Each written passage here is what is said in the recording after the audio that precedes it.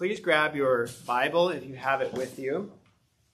Today, I would encourage you to turn with me to the book of 1 Timothy. If you don't have a Bible with you, the passage that we're looking at is in your order of worship. But we will be looking at other passages outside that speak into understanding this passage. So if you have the Bible on your phone, you could pull that out. We have pew Bibles on the back side of the benches, so you can feel free to grab one of those if you need one. And if you've been with us, this letter is written by the Apostle Paul, and it is written to a young pastor who is ministering in the city of Ephesus, this Greek city. And Paul is writing to encourage him in his work of ministry as Paul begins to draw near to the end of his life when he would be martyred in Rome. And so you remember last week that we looked at this presentation of the gospel where Paul presents the good news of Christianity, but not just in an abstract way, but really bearing on his own life, his own experience of the grace of God that ended with this doxology where he couldn't contain himself, but he broke out into praise of the Lord. And then today, in verse 18, Paul is returning to a theme that he was touching on all the way back in verse 3. In verse 3, he talked about his charge, this charge of Timothy to oppose false teachers. And then also in verse 5, this charge to promote love in the local church. So he's coming back to this calling, this charge of Timothy, and he wants to encourage him in the warfare of the Christian life. So again, this is 1 Timothy chapter 1. I'll begin reading in verse 18. This charge I entrust to you, Timothy, my child, in accordance with the prophecies previously made about you, that by them you may wage the good warfare, holding faith and a good conscience. By rejecting this, some have made shipwreck of their faith, among whom are Hymenaeus and Alexander, whom I have handed over to Satan, that they may learn not to blaspheme. This is the word of our Lord. Let's pray. Father, we pray that today we would use your promises, use your word to wage the good warfare, to be engaged in the spiritual conflict that we face in our lives in the world. So, Father, give us understanding, the understanding that we don't have in ourselves, but you can grant by your Spirit. And so we pray 100% dependent on you today. Amen.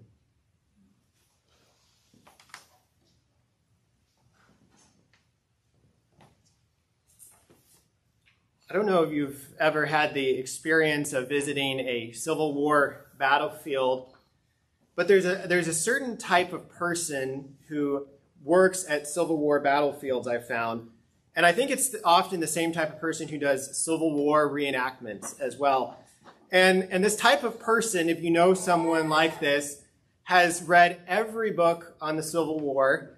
They know everything there is to know about every battle, every general, every maneuver, every aspect of it. And I always find it to be a remarkable thing. And I don't know what it is with the Civil War. You see some of the same with other wars, maybe World War II, but especially the Civil War, there's this obsession that people have with it quite often. And I find that they can know more about the Civil War than probably the greatest scholars who have PhDs and who have studied it. But it's this self-study of this war, understanding every aspect of it. And I think that as Christians, we're also called to be experts in a certain warfare, in understanding every aspect of it, of this self-research. But it's not an abstract thing, just looking at the history of the past, but it's very practical. Because as we see, every single one of us is engaged in a type of warfare. And that's what Paul is talking about in verse 18, where he's speaking to Timothy. He says, "This charge I entrust to you, Timothy, my child, in accordance with the prophecies previously made about you, that by them you may wage the good warfare. And that is the main point of this text before us, to wage the good warfare, to understand every aspect, to be experts in it, to know everything there is to know about this warfare. And it's interesting that the Greek word translated warfare is strateon, where we get actually the English word strategy. But in Greek, it really has to do with warfare, with conflict, with military engagement. And what Paul is saying here is, Timothy, you need to be an expert in this warfare. You need to wage this warfare. But it's not just any warfare that he is called to wage, but he says that it is the good warfare. And so what is the good warfare as opposed to the bad warfare? Well, I think that when it talks about the good warfare, it's not warfare. It's not the Crusades taking up arms against other nations, not physical arms. But this is describing this spiritual conflict of the Christian life. It's what Paul described in another letter that went to the church in Ephesus, the letter of the Ephesians, chapter 6, where he says, "We do not wrestle against flesh and blood, but against rulers, against the authorities, against the cosmic powers over this present darkness, against the spiritual forces of evil in the heavenly places." That is our battle today. Cosmic battle against spiritual forces. And you and I are enlisted into the army of the King to wage this battle. But then we face the question, how do we do it? How do we wage the good warfare in service of the King? And that's what Paul is describing in the verses before us today. And so we see 4 answers today to that question. How do we wage the good warfare? Here's the first answer. How do we wage the good warfare? That we wage the good warfare by remembering the promises of God. By remembering the promises of God. Look in your Bible at verse 18. He says, "I charge you, Timothy, my child, in accordance with the prophecies previously made about you, that by them." In other words, by these prophecies formerly delivered to Timothy, he's saying, by these prophecies, I want you to wage the good warfare. We know from 1 Timothy chapter 4, verse 14, that these were prophecies, at least some of the prophecies, delivered to Timothy at his ordination service, when the elders laid their hands on him, appointing him to ministry. But we don't know the exact content of the prophecies. But what it seems like is that these prophecies in some way touched on Timothy's usefulness for ministry. And that these prophecies were really promises directed to Timothy individually by prophets within the church that were designed to encourage him for the work ahead, the difficult work of spiritual warfare. And that's why Paul then says, Timothy, I want you to wage the good warfare, and I want you to do that by means of these promises that you received under the inspiration of the Holy Spirit from prophets in your midst. Use them to encourage you for the work ahead. And for us today, we actually find encouragement in a very similar way. Not an identical way, but a very similar way. We don't have specific prophecies about us as individuals, our usefulness for ministry. Remember that at this time, it was a unique period in the history of the church where the New Testament was not yet completed, where there were living prophets and apostles within the church, speaking the words of prophecy under the inspiration of the Holy Spirit. But now we find ourselves in the time after the apostles, the post-apostolic age. We have a closed canon that in the church we don't expect the word of living prophets speaking to us, but we expect the word of the living and active Scripture, sharper than any two-edged sword, cutting to the division of heart and soul and marrow. That is where we receive the promises of God. But the promises that we receive, the prophetic word that is spoken over our lives, is no less important, no less practical, no less relevant than the word that Timothy received in his own life.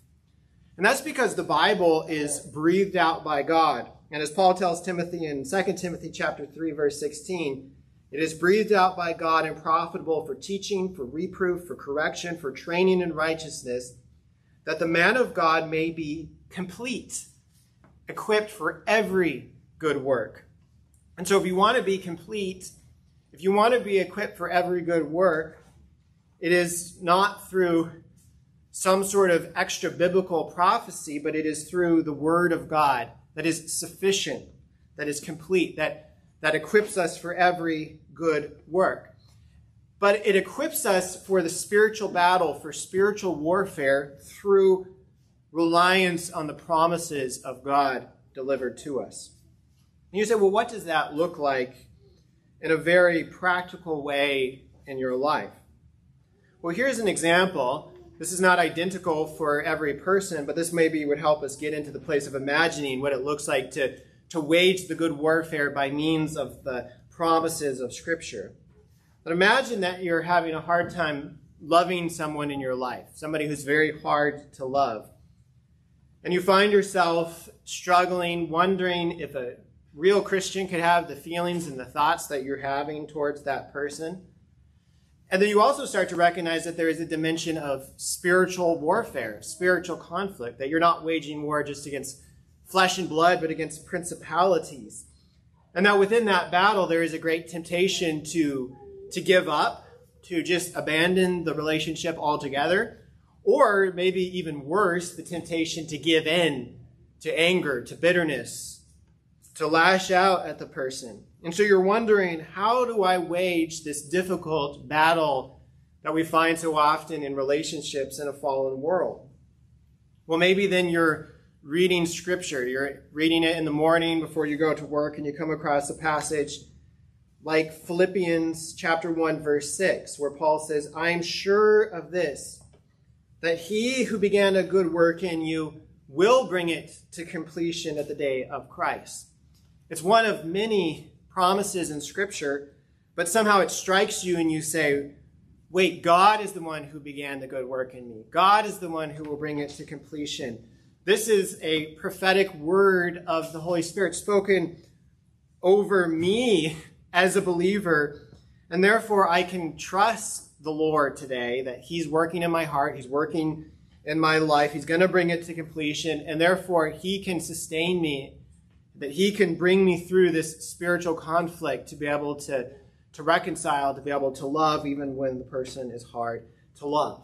And that's just one example, but I hope you see how just as Timothy took the prophetic word spoken over him, used it to fight the good fight, to wage the good warfare, that we can do the same with innumerable promises of God as we search the Scriptures and apply the promises to our own lives and hearts by the power of the Holy Spirit. So that's our first point today, that we wage the good warfare by remembering the promises of God. But then second, and here's the second answer to the question, how do we wage the good warfare? That we wage the good warfare by holding faith. Holding faith. Look at verse 19. Paul says that we wage the good warfare by holding faith and a good conscience.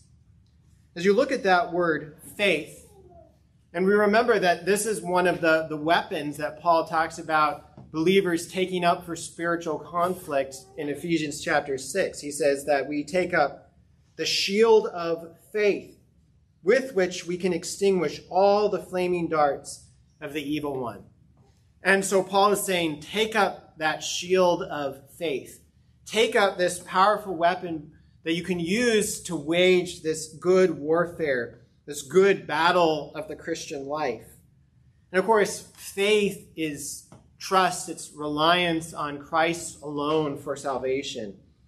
The Heidelberg Catechism, one of the great Reformation era summaries of Christian doctrine says that true faith is not only a sure knowledge by which we hold as true all that God has revealed to us in Scripture, it is also a wholehearted trust which the Holy Spirit creates in me by the gospel that God has freely granted not only to others but also to me forgiveness of sins, eternal righteousness, and salvation.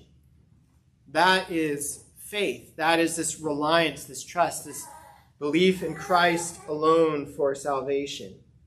And faith is crucial. It's indispensable for the spiritual battle. And in a way, we could say that that's true for any battle. Even for earthly battle, a certain type of trust and faith is necessary. That if you are enlisted into an army, you probably need a certain degree of faith in your leaders. You need a certain level of faith in the cause for which you are fighting. You need a certain level of faith that success in your mission is at least possible, if not assured. And you can think about what happened recently in Afghanistan, where the Afghani army, they lost faith in their ability to hold back the Taliban. They lost faith in the American army to be able to protect them any longer. They lost faith in the sense that they could even win. And so what did they do so often was they just left. They defected. They left their equipment and deserted. And that's what happens when you no longer have faith in the warfare, no longer faith in the success of your mission. And of course, it's the same for spiritual warfare as well. That to wage the good warfare, we need faith. We need faith in the cause of Christ. We need faith in the goodness and the trustworthiness of Christ.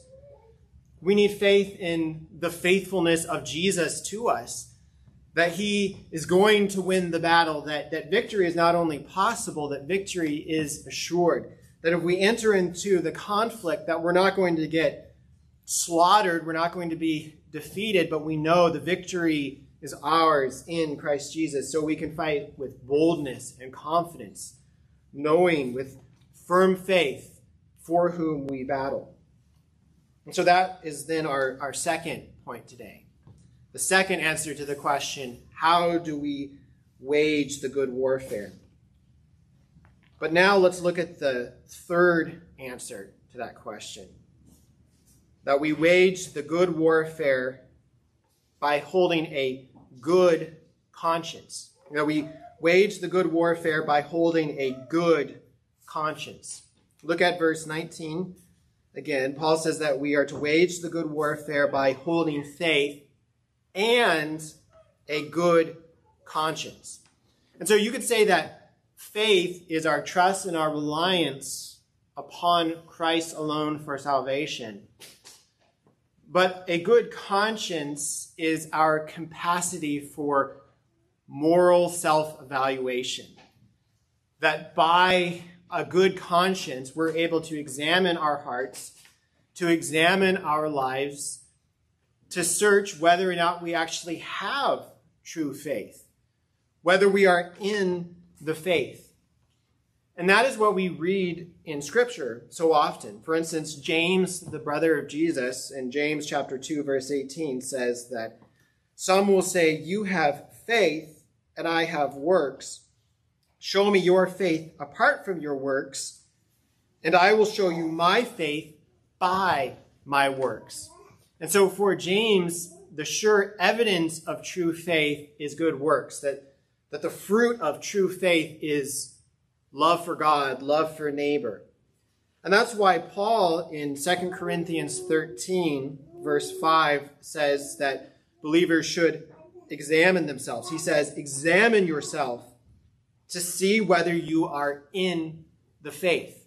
And so what Paul is saying there is that we examine ourselves, that we turn on our good conscience, we turn on our power of moral self-evaluation, and we say, am I in the faith? Do I have faith? Do I have the fruit of repentance? Am I trusting in Jesus? Do I desire the things of God? Do I see a general pattern of obedience? Not perfection in this life, but a general pattern of seeking after the Lord. Do I have true faith? And if you're struggling there, and if you turn on the power of self-evaluation and it feels like you're coming up short, it could be a sign that you are a true believer who just has a fragile conscience, that you actually need to be encouraged and strengthened to go back to the promises of God to you and to rely on those promises. That's one possibility. But another possibility is that feedback of the good conscience is giving accurate information. And maybe you have professed faith. Maybe you've been part of a church. Maybe you've been part of the church your whole life. Maybe you've been baptized. But when you really look at your life, when you examine yourself in the light of a good conscience, that you recognize, no, I don't know if I actually have true faith. And if that's where you are, then the response is never just try harder, work harder. But the answer is always then to go back to Jesus. To go back to your relationship with him, to say, Jesus, I need you. Show yourself to me. Give me more of Jesus. Give me more of Christ. Let me have faith. Let me rely on you. Always focus on that relationship with Jesus, because it's that faith, that reliance on Jesus that will then overflow in obedience in your life. It starts with relationship with Christ. So again, we wage the good warfare by holding faith and a good conscience. So that's the third answer to our question, how do we wage the good warfare? But then here's the fourth and the final answer to that question, that we wage the good warfare by noticing the shipwreck of others who have rejected a good conscience. That we wage the good warfare by noticing the shipwreck of others who have rejected a good conscience. Look at verse 18 again. Paul says, wage the good warfare, holding faith and a good conscience. By rejecting this, in other words, by rejecting this good conscience, some have made shipwreck of their faith. Now, as you look at that shipwreck of their faith, there's something interesting actually going on in the original language there, that the translators of the ESV are helping us interpret the text by choosing one possible interpretation in favor of a different interpretation. Because in the original Greek, it actually doesn't say their faith, it's just the faith, that they have made shipwreck of the faith. And so the translators of the ESV, as a good possibility, said, well, I think that by the faith, it means the faith of these individuals. And so we're going to translate it their faith.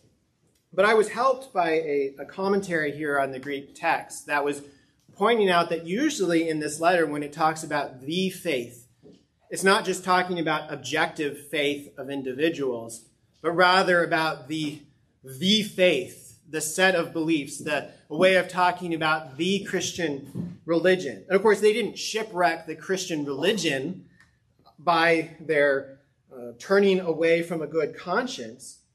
But according to this commentary, looking at the way that this is used elsewhere in Greek literature, that this construction appears where a ship is going along and then it shipwrecks off the coast of a location. And so you could actually translate this that they have made shipwreck really of themselves off the shore of the faith. And I found that to be just a fascinating way to think about it, because it actually, I think, helps us understand how it fits into other teaching about faith and salvation. Because the Bible is clear elsewhere that we can't lose true faith, because it's a work of the Lord. We said that he who began a good work in you will bring it to completion, that faith is his work, not our work. And so we're not going to lose our salvation if God is the one working in it. And that's actually what the Apostle John says in 1 John chapter 2. He says that some in the church, that they went out from us, but they were not of us. For if they had been of us, they would have continued with us, but they went out that it might be plain that they were not of us. And that's kind of a mouthful, but what John is saying is that there were people who seemed to have faith, were claiming true faith. They went out from us, perhaps rejecting Christianity or going after false doctrine. And John is saying, they seem to be of us, but they were not really of us, for if they were really of us, they would have not gone out from us. So if you have true faith, that faith is not going to be wrecked or destroyed in the end. It might be weakened. It might seem as if it's going to be wrecked. But yet, what it seems happened to these men, to these people who rejected a good conscience, is that they came so close to true faith. They were on the shore of true faith itself. They were almost there. They almost landed. But yet they ended up in this terrible spiritual shipwreck just on the coast of true faith. One of the greatest tragedies, to almost be at your destination, but then not make it, to not arrive. And according to Paul, there were two men who were an example of this path, who made a shipwreck of themselves on the shore of the true faith. He mentions one who's Hymenaeus. And Hymenaeus is actually mentioned in Paul's second letter to Timothy. In 2 Timothy 2:16, it says, "Avoid irreverent babble, for it will lead people into more and more ungodliness. And their talk will spread like gangrene, among whom are Hymenaeus and Philetus, whom have swerved from the truth, saying that the resurrection has already happened. They are upsetting the faith of some." And so apparently this man, Hymenaeus, swerved from the faith, that he used to claim this outward allegiance to the faith, to the Christian religion. But then he started teaching false doctrine, claiming that the resurrection had already happened, and it was upsetting the faith of many. But then this other man mentioned here, Alexander, is most likely the same person also mentioned in Paul's second letter to Timothy. So this is the second letter to Timothy, chapter 4, verse 14. He says, "Alexander, the coppersmith, did me great harm. The Lord will repay him according to his deeds. Beware of him yourself, for he strongly opposed our message." And so this man, Alexander, is another one who opposed strongly the message of Paul. And it says, did Paul great harm. We don't know exactly what the harm was. And so together, these two men serve an example of the shipwreck, the wreckage off of the coast of the true faith. And Paul says that they were handed over to Satan. In other words, they came under church discipline. They were put out of formal membership in the church following Jesus' teaching in Matthew 18, where he says that if someone still does not repent, to treat them as a Gentile or as a tax collector, as one outside the covenant. And they did this in the attempt to bring them to repentance, that they might learn not to blaspheme. But as we wrap up today, then, I think it's important to remember the example of these two men. Because we said that they were so close to true faith. And they say that even with car accidents, that 52% of all accidents occur within 5 miles of home. 69% of accidents occur within 10 miles of home. But there is something tragic, as I said, about getting so close. You're almost there. You've almost made it home, but you don't make it. Perhaps you lose your life or end up in severe injury. So close. And that we should take warning for that in our lives spiritually. That perhaps you could sit under the preaching of the gospel. Perhaps you could make a profession of faith. You could be baptized. You could participate in the Lord's Supper. You could serve in the local church. You could have fellowship with other believers. You could have everyone assuming for a time that you have true faith, that you were a true believer. But in the end, it was a form of hypocrisy, that it wasn't the true thing. And that instead of riding by the grace of God and the ship to the heavenly shore, to the new heavens and the new earth, that you end up on a shipwreck, just as about to cross over into the celestial city, about to go through the river, but yet you don't make it. And imagine the tragedy of that. Imagine if that were you, so close, seeing the light of glory, but yet not entering into it. And that's why the warning of this passage is so severe. That's why we should take so seriously this call to spiritual warfare, this call to remember the promises of God, this call to hold to the faith, this call to a good conscience, this call to notice the shipwreck of others, that it guards us, it keeps us firmly on the path, waging the good warfare. And I mentioned at the beginning that this letter went to the church in Ephesus.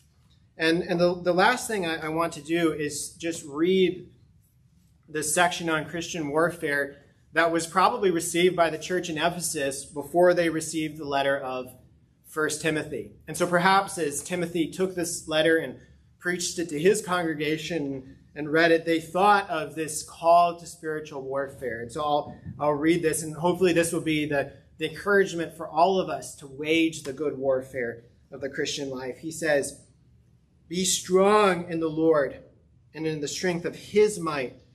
Put on the whole armor of God, that you may be able to stand against the schemes of the devil. For we do not wrestle against flesh and blood, but against rulers, against the authorities, against the cosmic powers over this present darkness, against the spiritual forces of evil in the heavenly places. Therefore take up the whole armor of God, that you may be able to withstand in the day of evil, and having done all, to stand firm. Stand therefore, having fastened on the belt of truth, and having put on the breastplate of righteousness, and as the shoes of your feet, having put on the readiness given by the gospel of peace. In all circumstances, take up the shield of faith, with which you can extinguish all the flaming darts of the evil one. And take up the helmet of salvation, the sword of the Spirit, which is the word of God, praying at all times in the Spirit with all prayer and supplication."